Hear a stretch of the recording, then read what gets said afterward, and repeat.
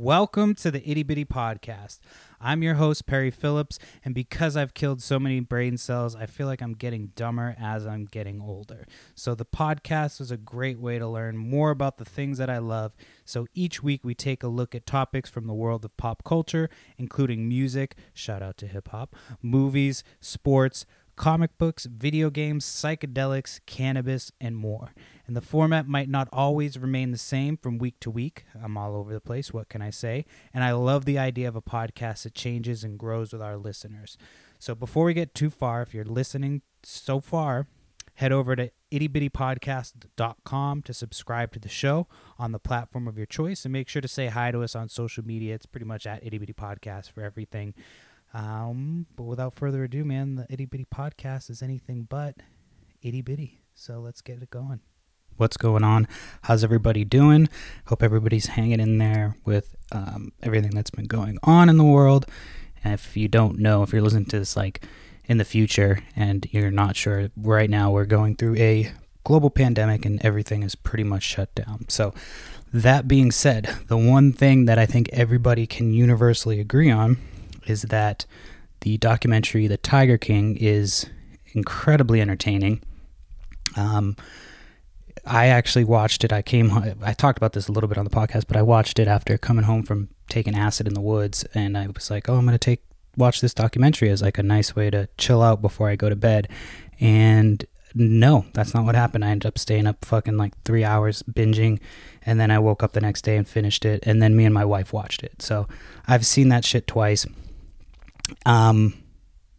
So I wanted to talk to somebody who, you know, knew a little bit about wildlife and everything. And I had spoken to somebody a while back about possibly coming on the podcast way before all the Tiger King stuff, and it just kind of never happened. So now I've got him on the show, and we're going to talk a little bit about, you know, the Tiger King documentary.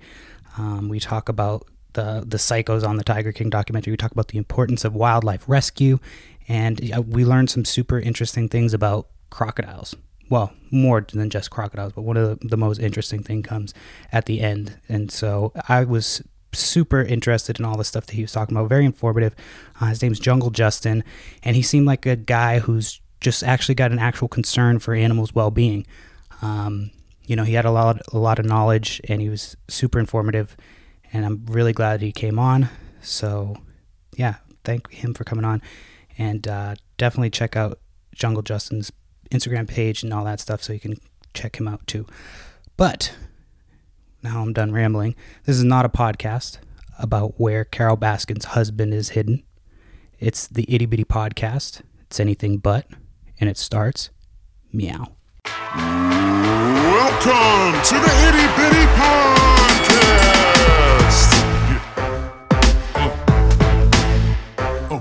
It's the Itty Bitty Podcast.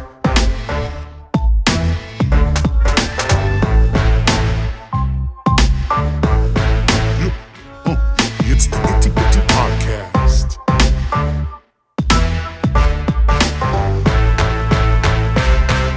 The Itty Bitty Podcast.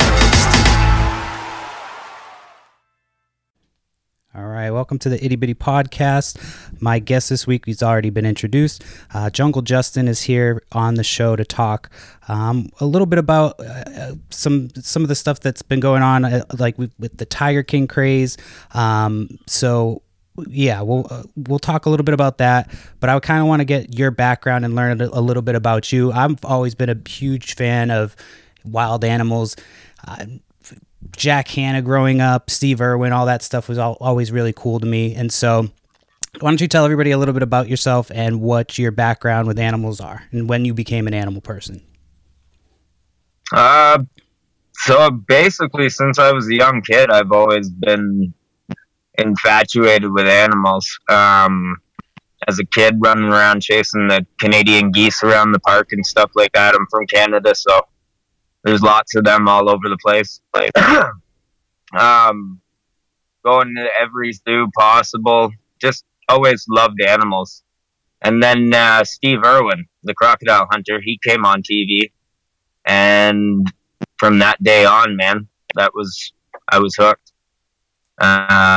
Been working with exotics for a very long time now. Since I was a young child, I've been collecting snakes and all kinds of different things, from crocodilians. I've had tigers. I've had, you name it. Most of all are rescues. A lot of people end up buying exotic animals thinking it's a cool thing, more as a novelty than anything. And then they need a place to get rid of it when they're done. So it happens quite a bit. It's unfortunate. So is that kind of how you got started, was rescuing animals? I started by taking in a couple. Well, first I got my first snake after watching Steve Irwin. I looked at my mother and I said, I want a pet snake. She said, she threw a book on the table. It was about, 2 inches thick, and it was all about snakes. And she said, when you read that book from cover to cover, then you can go get a pet snake. So she didn't think I would do it, because I'm not much of a reader. I like to be hands-on. I like all that stuff. She probably gave me the book thinking, oh, well, he'll forget about it and he'll carry on. I read that book in about 2 days from cover to cover, because everything about snakes, reptiles, crocodiles, things like that, it keeps my attention very good. So I got my first pet snake, and then it kind of turned into a thing where people knew I had snakes. So when they would have one, or they knew someone who had one and they didn't want it anymore, they'd call me, and I'd always say yes. And then that kind of built up a collection. There's a big problem in Florida with exotic snakes, right? With people like just letting them go into the swamps, and now it's like kind of overrun. So that does happen. A lot of people do possibly release their pets. I mean, it happens up here in Canada even. Up here, we're not so worried about them getting out and surviving, because come wintertime here, I mean, most exotics are going to freeze. They're not going to really survive winters in Canada. But in Florida, they're fully able to adapt and survive in that kind of environment. It is a huge problem. A lot of the population, though, isn't so much from people releasing pets. There was a hurricane years back, and it hit a reptile facility where they bred and kept thousands of exotic animals. And it tore that building apart, and a lot of the animals got out in that natural disaster. And that's what caused a big boom of the population in Florida. So it is due a little bit to some people releasing pets, but mostly due to that disaster, mostly. So I wanted to talk about this probably later on in the podcast, but since we're already talking about this right now, let's just talk about this for a little bit. So with everything that's going on in the world with COVID-19, how can that affect, wild animals, as well as, people who are rescuing wild animals? Like, how does that affect them, and how does that affect them? Because this is almost like a natural disaster on like a world scale. It's like a daily natural disaster. It just seems like it gets worse and worse each day. So I'm wondering, how does COVID-19 affect animals and wildlife? As I know that I'm sure probably a lot of wildlife is coming back. I'm sure that's a benefit. Like, a lot of the wildlife in the actual wild is probably coming back because there's a lot less people interaction. But what's your take on that? What do you think as far as like COVID-19? Are we in trouble with animals, or what are we looking at? Because like, are animals still able to get care and everything like that where you're at? Yeah, so that's right now in Canada, we're not super bad like a lot of the rest of the world. Are you guys locked down? My province is in a state of emergency, so we have certain new laws and be in certain groups of people and things like that. So, but we're not locked down, or we're just told to stay at home and try to stop the spread, kind of thing, right? Right. That's kind of how we are. So I mean, we can still go to the grocery store and get food for the animals, things like that. But the problem is people. Everybody's being told to stay home, so a lot of the shelters, a lot of rescues are undermanned, I guess. Mm-hmm. They don't have enough people to help take care of the animals, so a lot are starting foster programs where they're looking for temporary placement where people that are staying at home can maybe take an animal in, take care of it, things like that. That's kind of happening all over the world from what I understand through the news. But in some of the places where they're locked down, animals are being abandoned because the people are sick, so they're being rushed off to the hospital, and their pets are left behind, right? Because they're more worried about the people, and the pets tend to get forgotten in a situation like this, I guess. So it's super unfortunate for people and the animals that are with those people, right? It's rough on everybody, is what it is. As far as animal facilities and stuff in Canada, from what I know, we're doing pretty okay. My local SPCA, I call them every once in a while just to see if they need a hand, if they need any more volunteers, anything like that. They seem to be handling everything so far. All the zoos and facilities that I'm in contact with, they all seem to be pretty okay. So the animals don't seem to be suffering captivity-wise, and nature-wise, they seem to be thriving. As bad as this is for humans, nature seems to be doing very, very well. Right. The air quality has gotten better in places like animals have been seen in places that they haven't been seen in years. Wildlife is moving into cities because there's no people there.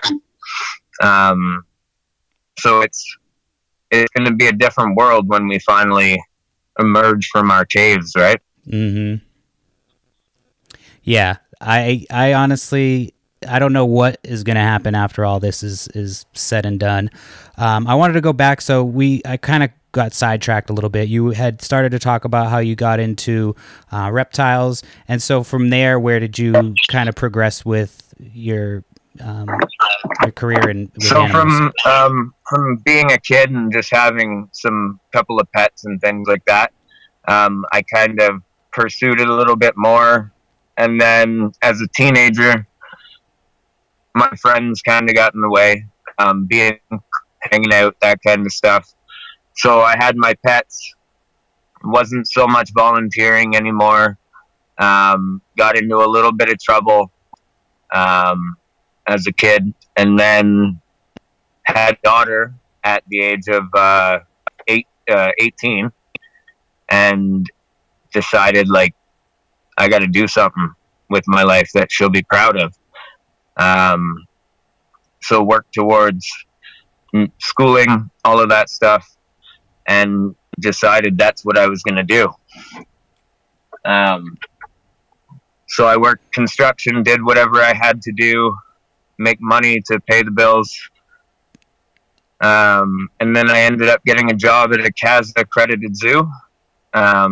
In between there, I was kind of volunteering at shelters, rescues, places like that, as well as taking in my own stuff and doing shows kind of here and there at friends' birthday parties, things like that. Then I got a job, like I said, at the accredited zoo. We were a reptile zoo. So it was mostly reptiles. It wasn't mammals. There was a couple birds, things like that. And it was pretty cool. I mean, CASA is the Canadian Association of Zoos and Accredited Aquariums. So it's a regulated...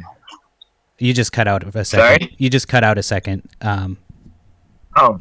Yeah, I can hear you now. So CASA is the Canadian Association of Zoos and Aquariums. Okay.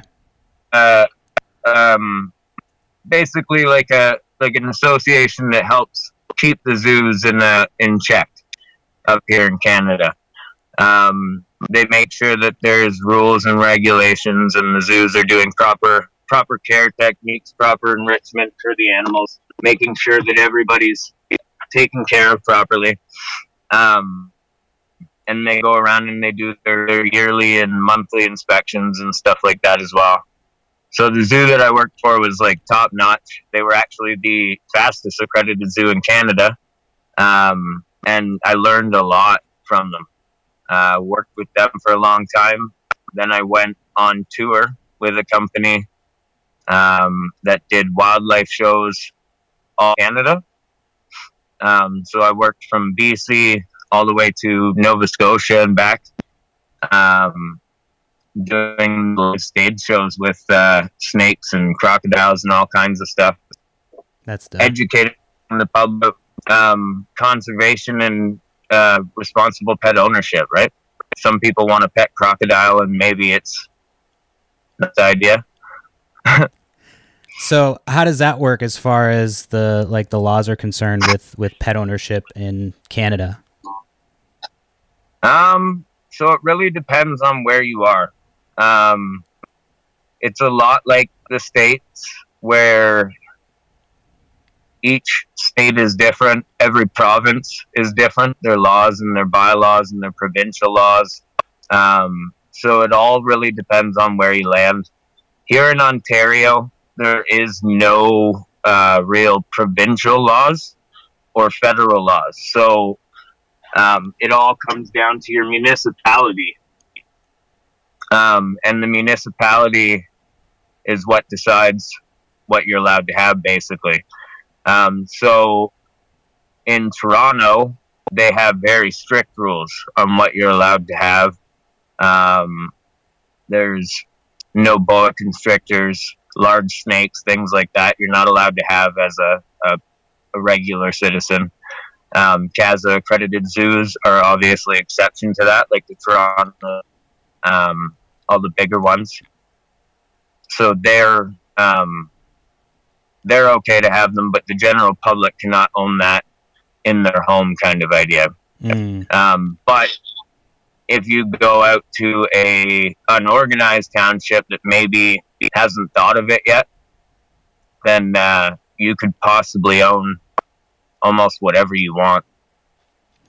I lived in Los Angeles for a little bit, and I remember there was this place that we used to hang out. It was like this weird community artist, and they had a boa constrictor. I always felt so fucking bad for that thing because it was like so big, and they had it in the main when you would walk in, and it was a pretty big area that it was living in, but it was like, you know, it had nowhere to go, basically. It was just in that like little tank for the whole time. And so, yeah, I don't even know how they ended up getting, like, I don't know whose boa constrictor it was or where it even came from. We were always so fucked up on mushrooms back then. It was just like, we didn't know which way was up, but, sorry, I got sidetracked with that little story there. So as far as like zoos in Canada go, so I know that there's a lot of zoos that, it's been a while since I've been to a zoo just because, you know, I've just busy with work and whatnot. But as far as like some of the zoos in the United States, I know that there's some zoos that aren't the greatest, and then there's some zoos that have great reputation. So how do you as like an animal person think you can move forward and weed out the bad apples, and then kind of, do you know what I'm saying? Like, how do you think you can move forward and kind of make it so that everybody treats the animals with respect? So that's a very good question. So the hardest part is that a lot of the bad apples are some of the very successful people in the industry, like the people in Tiger King. They all might look like broke rednecks from Florida, but they're millionaires, right? They've got millions and millions of dollars in the bank, and that's why they stay open and they fight those charges and things that happen to them because they have the money to do that, right? A lot of very good facilities be closed down because they just don't have the funding. And maybe it's because they won't do the superficial things that other people might do, or the exploitation and things like that. So they'll avoid it, and they end up losing out because that's not what the people want. I believe it's somewhere in the middle of what Tiger King's trying to put out there and what Joe and those people are doing. I'm very hands-on when I do stuff with the reptiles. I pick specific species that don't mind the interaction. I'm not going to pick a species that absolutely hates being touched or wants nothing to do with people, because that would be stressful for the animal. But put something in somebody's hands, they connect with it so much more than it being through a cage or being through glass or being on TV. Once they touch it, you can see in their face like the connection that they make. It's hard to describe.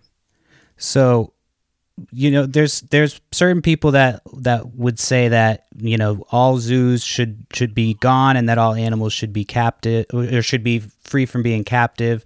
And, there's people that think that this is a necessary thing to educate people about animals and wildlife. What do you think is like the line between, you mentioned exploitation earlier, but what do you think is the line between exploitation and education? So, exploitation would be making the animal do unnatural things, basically. So when you see like a circus making a tiger do tricks or standing up and doing things that it wouldn't naturally do, that's my opinion, exploitation of an animal, right? If it's not naturally meant to do it and we're making it do it for our entertainment, then that's not all that right.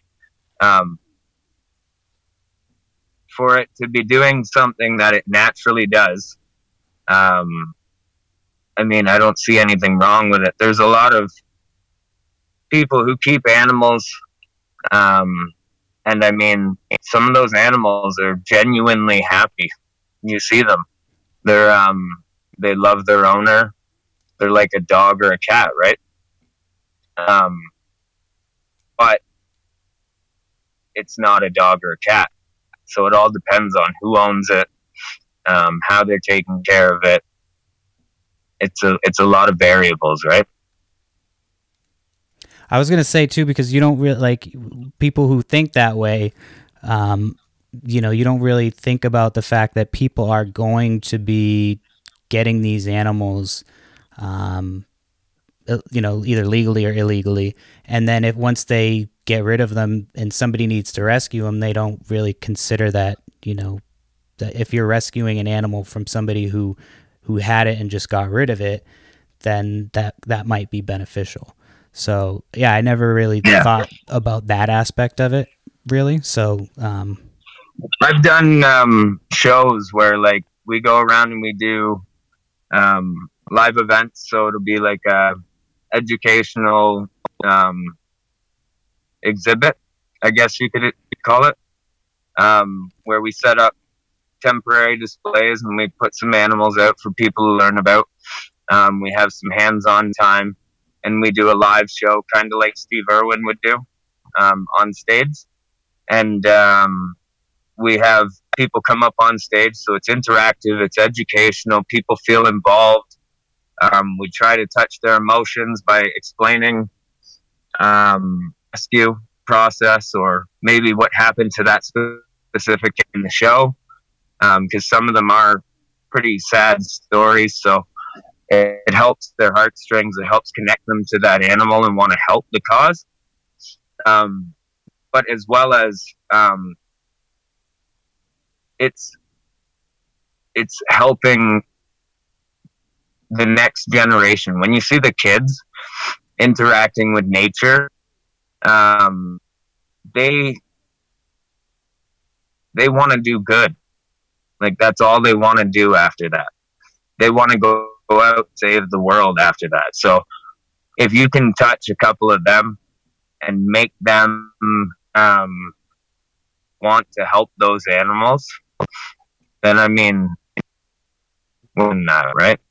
The animals are not harmed in any way. So then what's the issue? Right. So what would you say to people who would say like that big cats need bigger areas of space? Like, are these cats getting adequate space? What's your take on that? So I wouldn't say that it's necessarily space. So a big cat absolutely does need space. But a lot of what the issues are when it comes to captive animals is not keeping their brain active. It's stimulation. They need something. It's just like if you put you into a room, like look at us right now in quarantine, right? We're all starting to go a little bit crazy, starting to pace the room, maybe things like that. We're doing things out of the ordinary. And that's kind of the same situation where if you stimulate yourself, you give yourself something creative to do a puzzle, play with the kids will play with their toys, play video games, something to keep your brain going, then you'll be okay. And that's the same with zoo animals.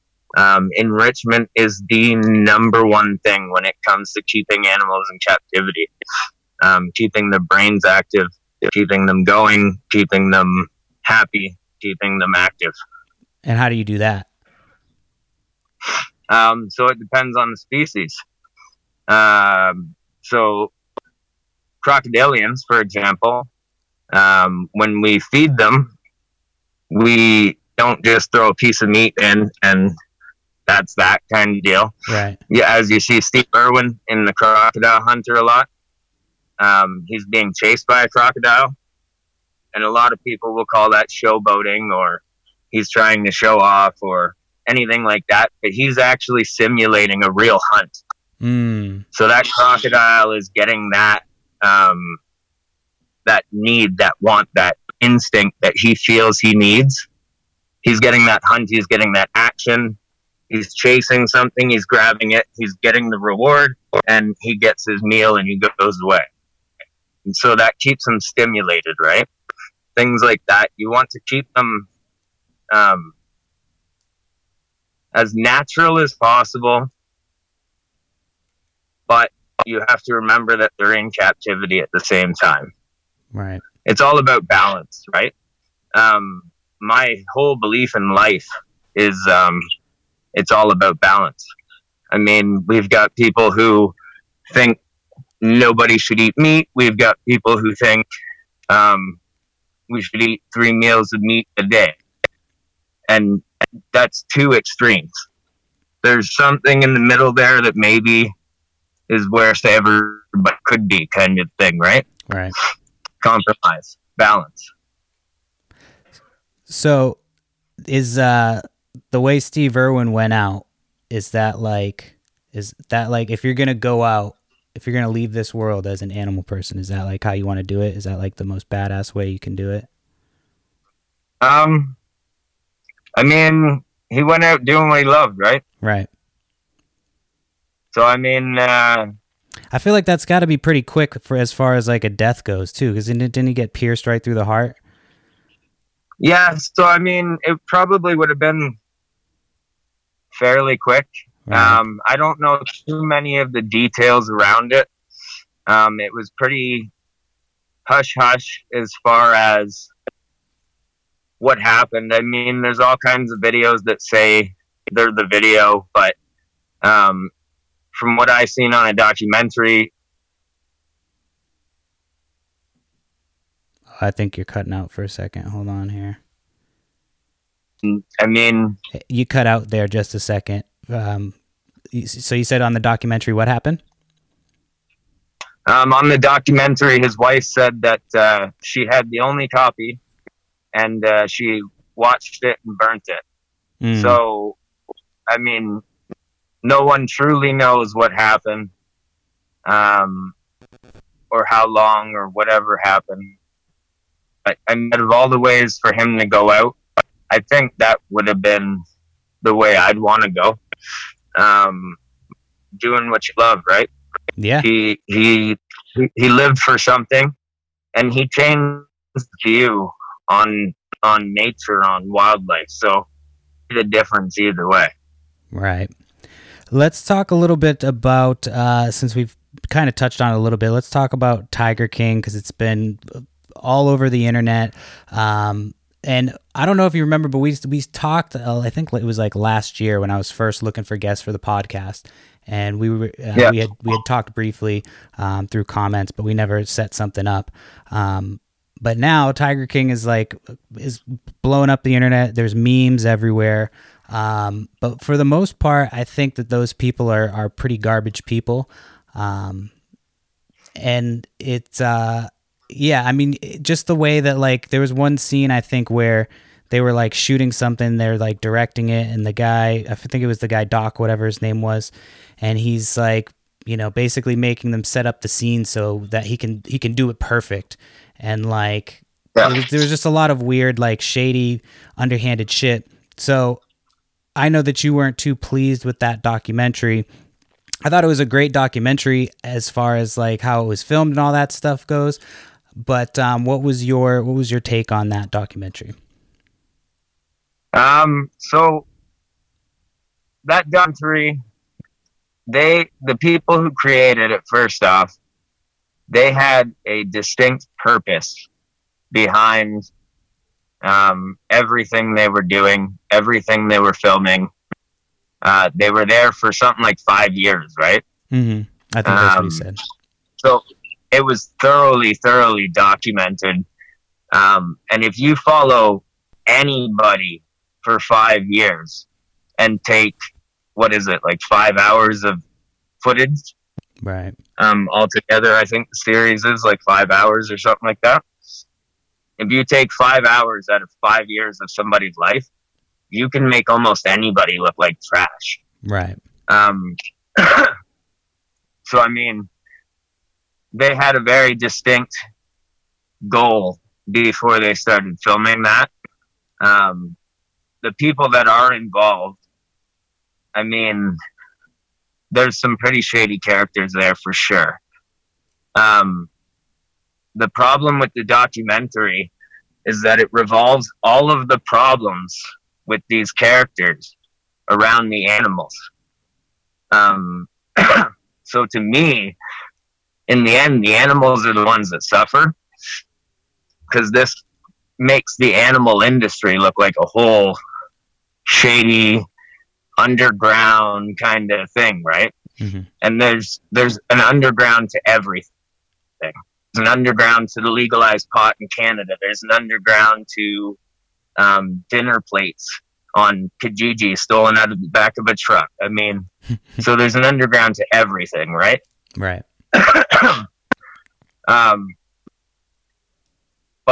And that's what they focused on in this movie, is the underground. So people are going to look at this and think this is how the entire zoo industry is. And that's not the case at all. There's a lot of great facilities out there doing great things. Breeding animals, charity programs, helping the rainforest. So, I mean, zoos are important, but we have to wean out the people like those people in that documentary, right? Right. Yeah, I mean, if you take, like you said, if you take any amount of footage and you cut it down to a certain amount, it's going to be easy to make people look bad.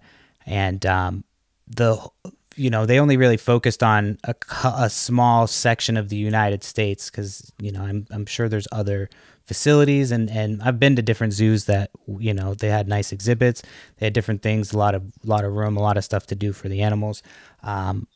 But my question is, shit, I just got through.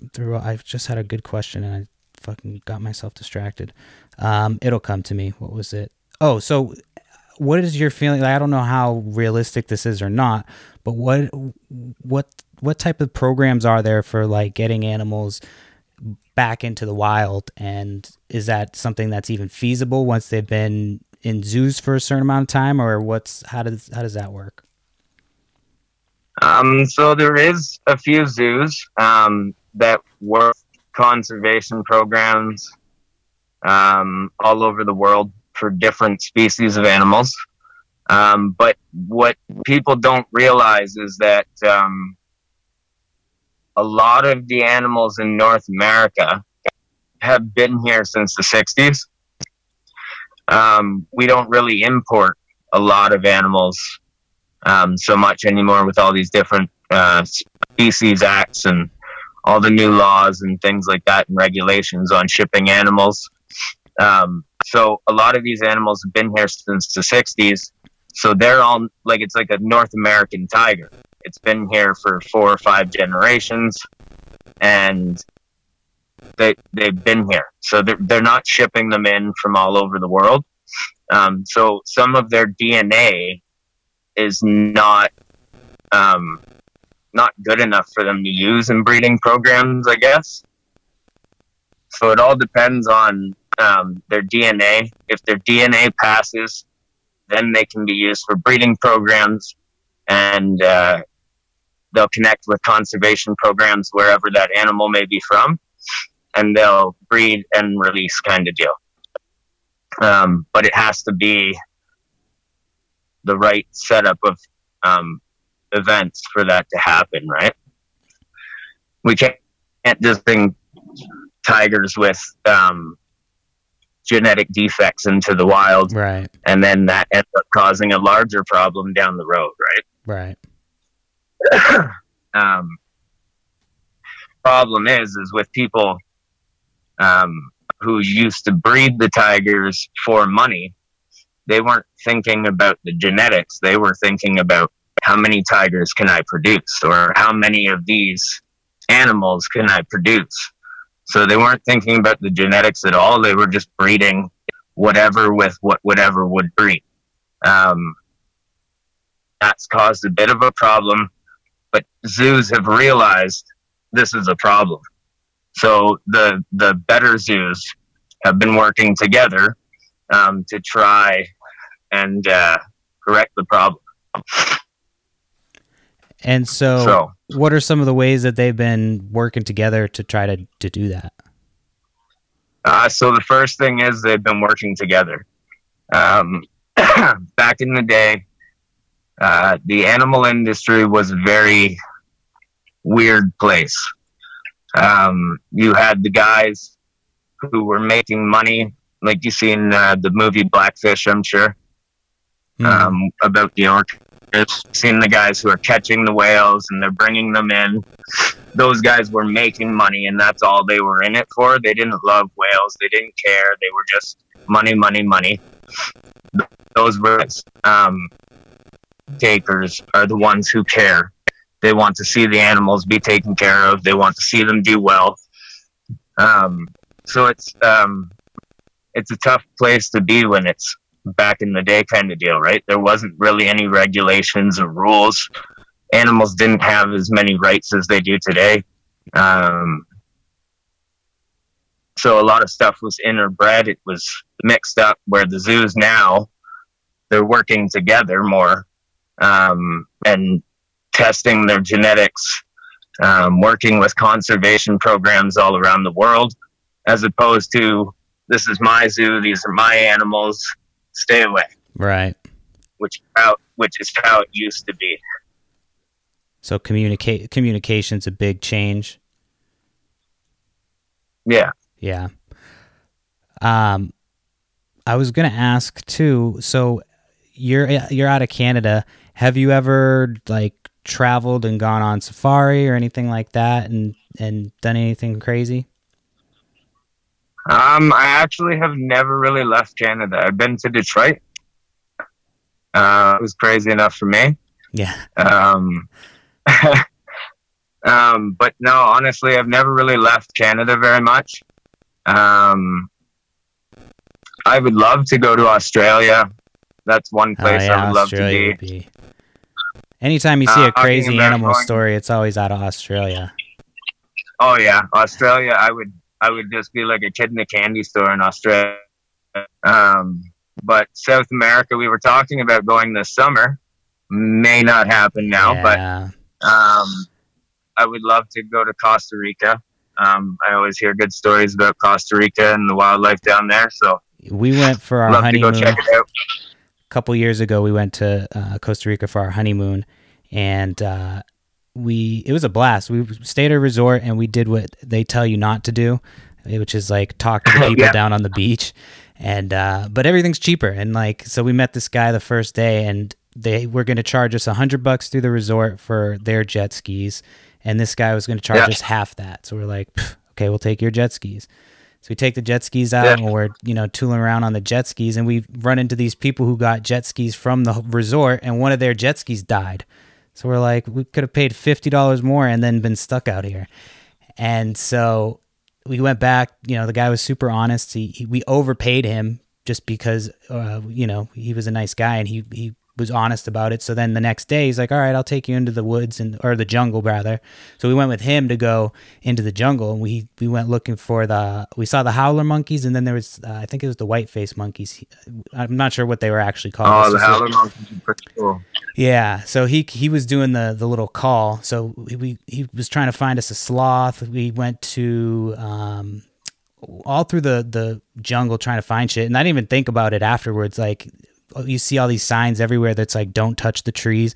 Like, he legit had us in the thick of the jungle, and I was just grabbing whatever I could to try to keep myself up. And I read a sign after, it's like poisonous snakes and shit on the trees, poisonous spiders, don't touch anything. I'm like, and he didn't tell us any of that. People don't realize it. Yeah, he didn't tell us any of that, and we're just like going through the goddamn jungle. And so then we get back to civil, and at one point I literally was like, we're going to fucking die out here. Like, this guy's going to take us to somewhere and we're not going to ever be seen again. And so he started making a couple jokes, like, and we get all the way out, and he finally tells us, he's like, yeah, I didn't know where we were for a little bit back there. And I was like, all right, at least you're honest. So then he ended up driving us around. It was cool. He took us to some lady's house who had a sloth. She had a sign outside that says "Sea Sloth." And so you pull over, he gave her a can of soda, and she let us into her backyard, and she has this sloth that just chills up in her tree. And we was like, just hangs out there, yeah. Hangs out there, yeah. So it was really cool. If you get a chance to go down there, if everything, clears up and stuff, you'll definitely have a good time. There's plenty of wildlife stuff that you can do. Yeah. And we're working on a lot of YouTube stuff. Got to start doing some trips elsewhere, seeing some other places, seeing some wildlife right in their own home, right? I've seen a lot of stuff. Like, I've seen some sloths here in Canada. I've seen rhinos, hippos, you name it. I've touched it or worked with it, and I've never really gotten to see them in their own home, Right. That's what I'd really like to see. The problem is, right, like, that's why zoos are so necessary. A lot of people are so against them, and I totally understand where they're coming from. I love animals. I would love to see animals out in the wild, but we've taken that wild from them. Right. Like, there isn't really much wild left for them, right? So, I mean, until we smarten up and start returning some of their wild, zoos are kind of a necessary thing. I mean, look at the rhinos, right? There's more rhinos in captivity than there is in the wild, and they're breeding in captivity. So we're actually keeping the species alive thanks to the zoos that do that work, right? Right. Now, I was going to ask you real quick, because we could probably start wrapping it up here shortly. We usually do about 45 to an hour. But I wanted to ask you, what's an animal? I like to do random questions throughout. What's an animal that you didn't necessarily think that you would be all about, but then you got to work with it and you were like, oh, these animals are dope? I'll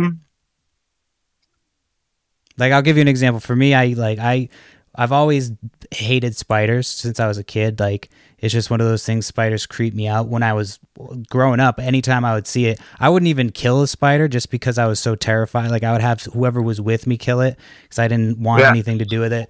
And then as I got older, you know, if they got closer to me, then I would kill it.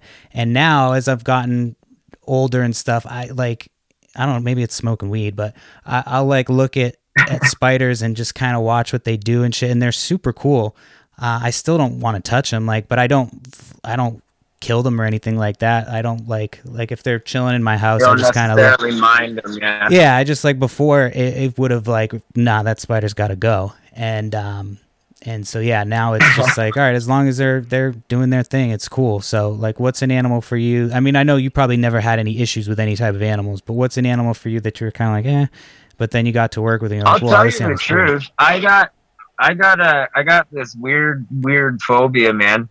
I've worked with like the craziest stuff that people think I'm nuts for, right? Like from snakes to crocodiles to big cats. But ladybugs. Ladybugs? I got this thing with ladybugs.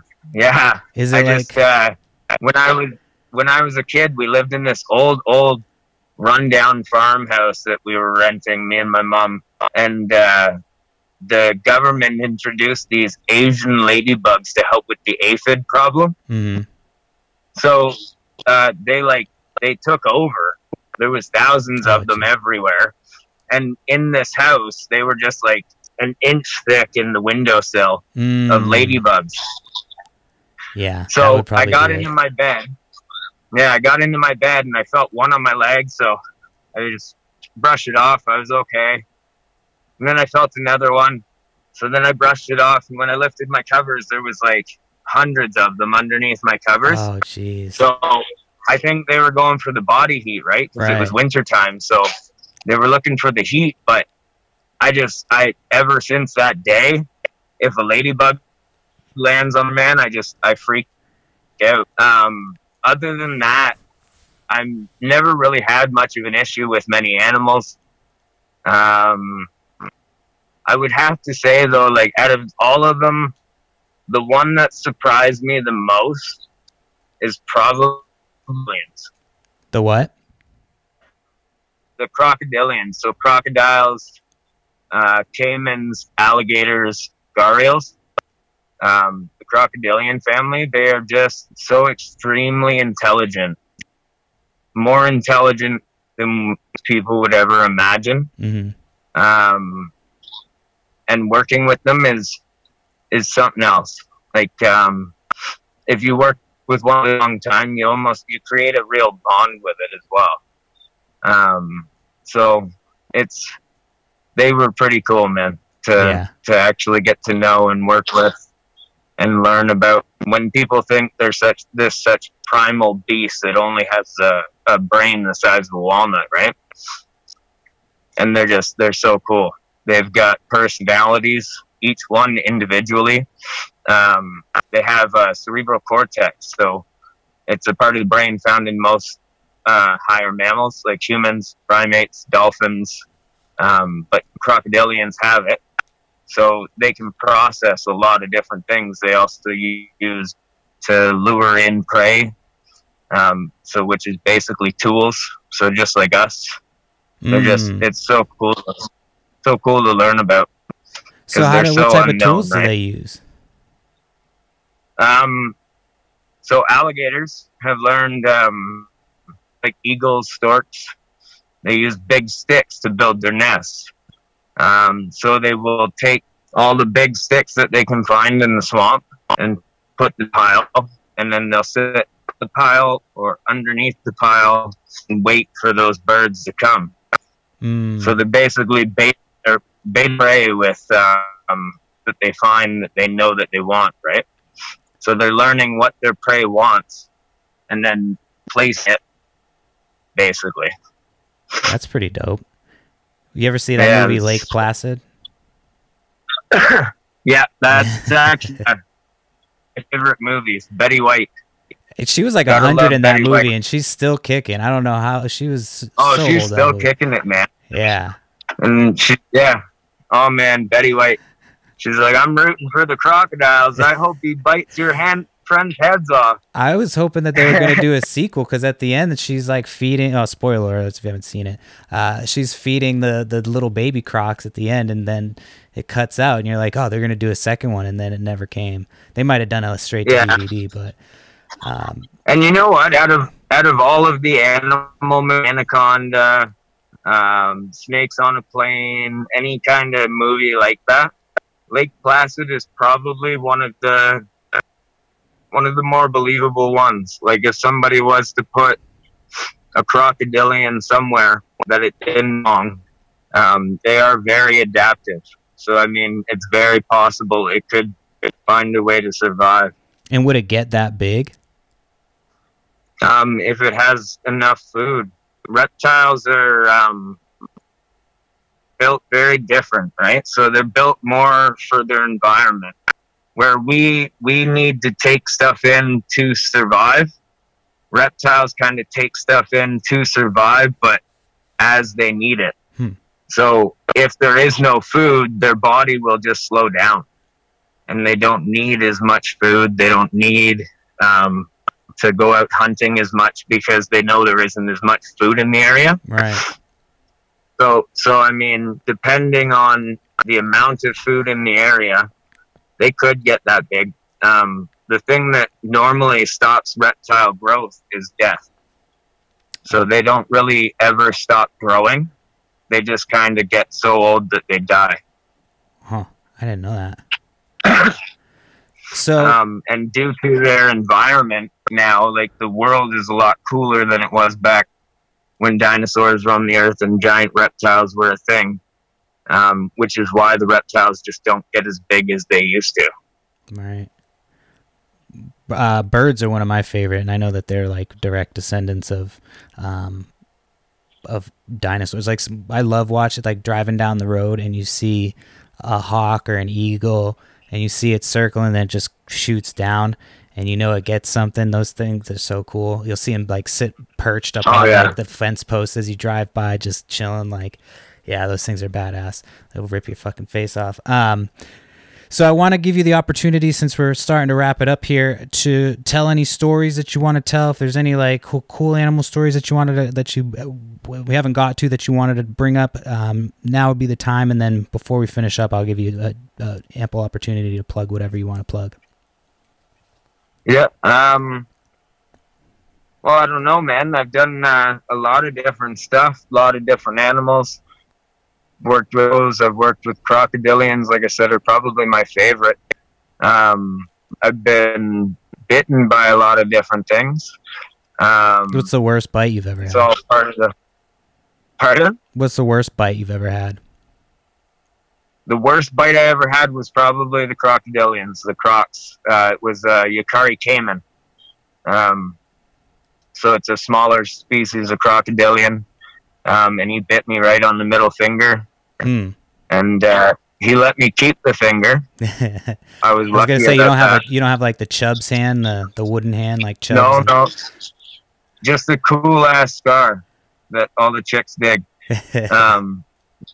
But it was my mistake, right? Like, they're super, super clever, and I got into the routine of when we'd clean the cage, I would catch them, but I'd catch them the same way. And it was just a regular routine, and he learned that routine waiting for me. So that day I learned that you gotta keep it switched up. Wow. But he was always a little bit on edge. He kind of came from a pretty nasty place, that guy, so I don't blame him. I was watching I think it was a podcast, and it's speaking of it, was, you said it was your fault that you got bit. There's a video, I can't remember I think it was a lion, and there's this guy standing by the fence, and there's all these people watching. It was in it looked like an Eastern European country, and this guy like goes to stick his hand into the cage. I don't know what he was thinking, but before he even gets his hand like through the cage, like the lion's looking the opposite direction, and before he even gets his hand through the cage, the lion's already turned its head and got his arm and pulling his arm like into the cage. And that thing, I didn't see so the whole. quick. Yeah, and I didn't see the whole video. I'm sure he either lost the arm or got pretty fucked up. But it was just I mean, just anytime you're around an animal like that and you just like completely ignoring the rules or not respecting animals, it's just you kind of have it coming. But with your instance, like that, I mean, that was something that you learned obviously as coming into your trade, but like I didn't know that. I wouldn't know to mix up my routines so the animal doesn't learn it, so I don't get bit. Like that's crazy. Exactly. Yeah.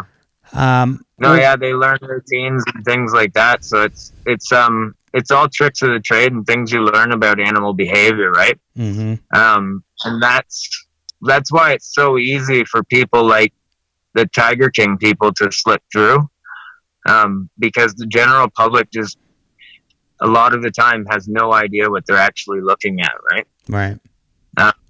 And it's up to us to educate them, like people like me who do know what we're looking at, what we're talking about. We need to let them know, like, this is good, this is bad. But there's so many lines in the sand now that it's really hard to say, right? Right. So why don't you tell everybody where they can find you on social media? And if there's anything you want to plug, go ahead and do it now. So on Instagram, I am The Real Jungle Justin. Pretty much any social media you look me up on, I'm The Real Jungle Justin. Is there a fake Jungle Justin? I was going to say, you'd be surprised, man. There's actually a couple other Jungle Justins out there. But you got the real one? Stuff. I am the real one, yeah. I am the real Justin. So, on Facebook, though, we are Jungle Justin's Wildlife Company. That's my biz. We rescue animals and donate to charities all around the world. A lot of our profits from our events, my appearances, any kind of media we do, stuff like that, it all goes towards some kind of rescue somewhere. Whether it's rescues here at home that are pets that need homes, or charities like the fires in Australia. We try to help out wherever we can. That's awesome. Well, dude, thank you for coming on. I honestly didn't even have that perspective until you mentioned that there was that aspect of wildlife and rescuing animals. And so I hope that people listen to this with an open mind. And it was really nice talking to you. We'll definitely do this again, because I feel like we just kind of scratched the surface. Man. So Jungle Justin, check him out on Instagram. Thanks again for coming on. Stay safe, and I'll talk to you guys next week. Yeah, man. You have a good night. Okay. Thank you, everybody, for tuning in. As always, make sure you subscribe, rate, review, and share the shit out of this show. Tell all your friends. Well, everybody's got nothing to do. Make sure they're checking out the Itty Bitty Podcast, Choice Nugs Only, and all our other content. Visit our website, ittybittypodcast.com, to check out both shows. And then we got a blog on there as well.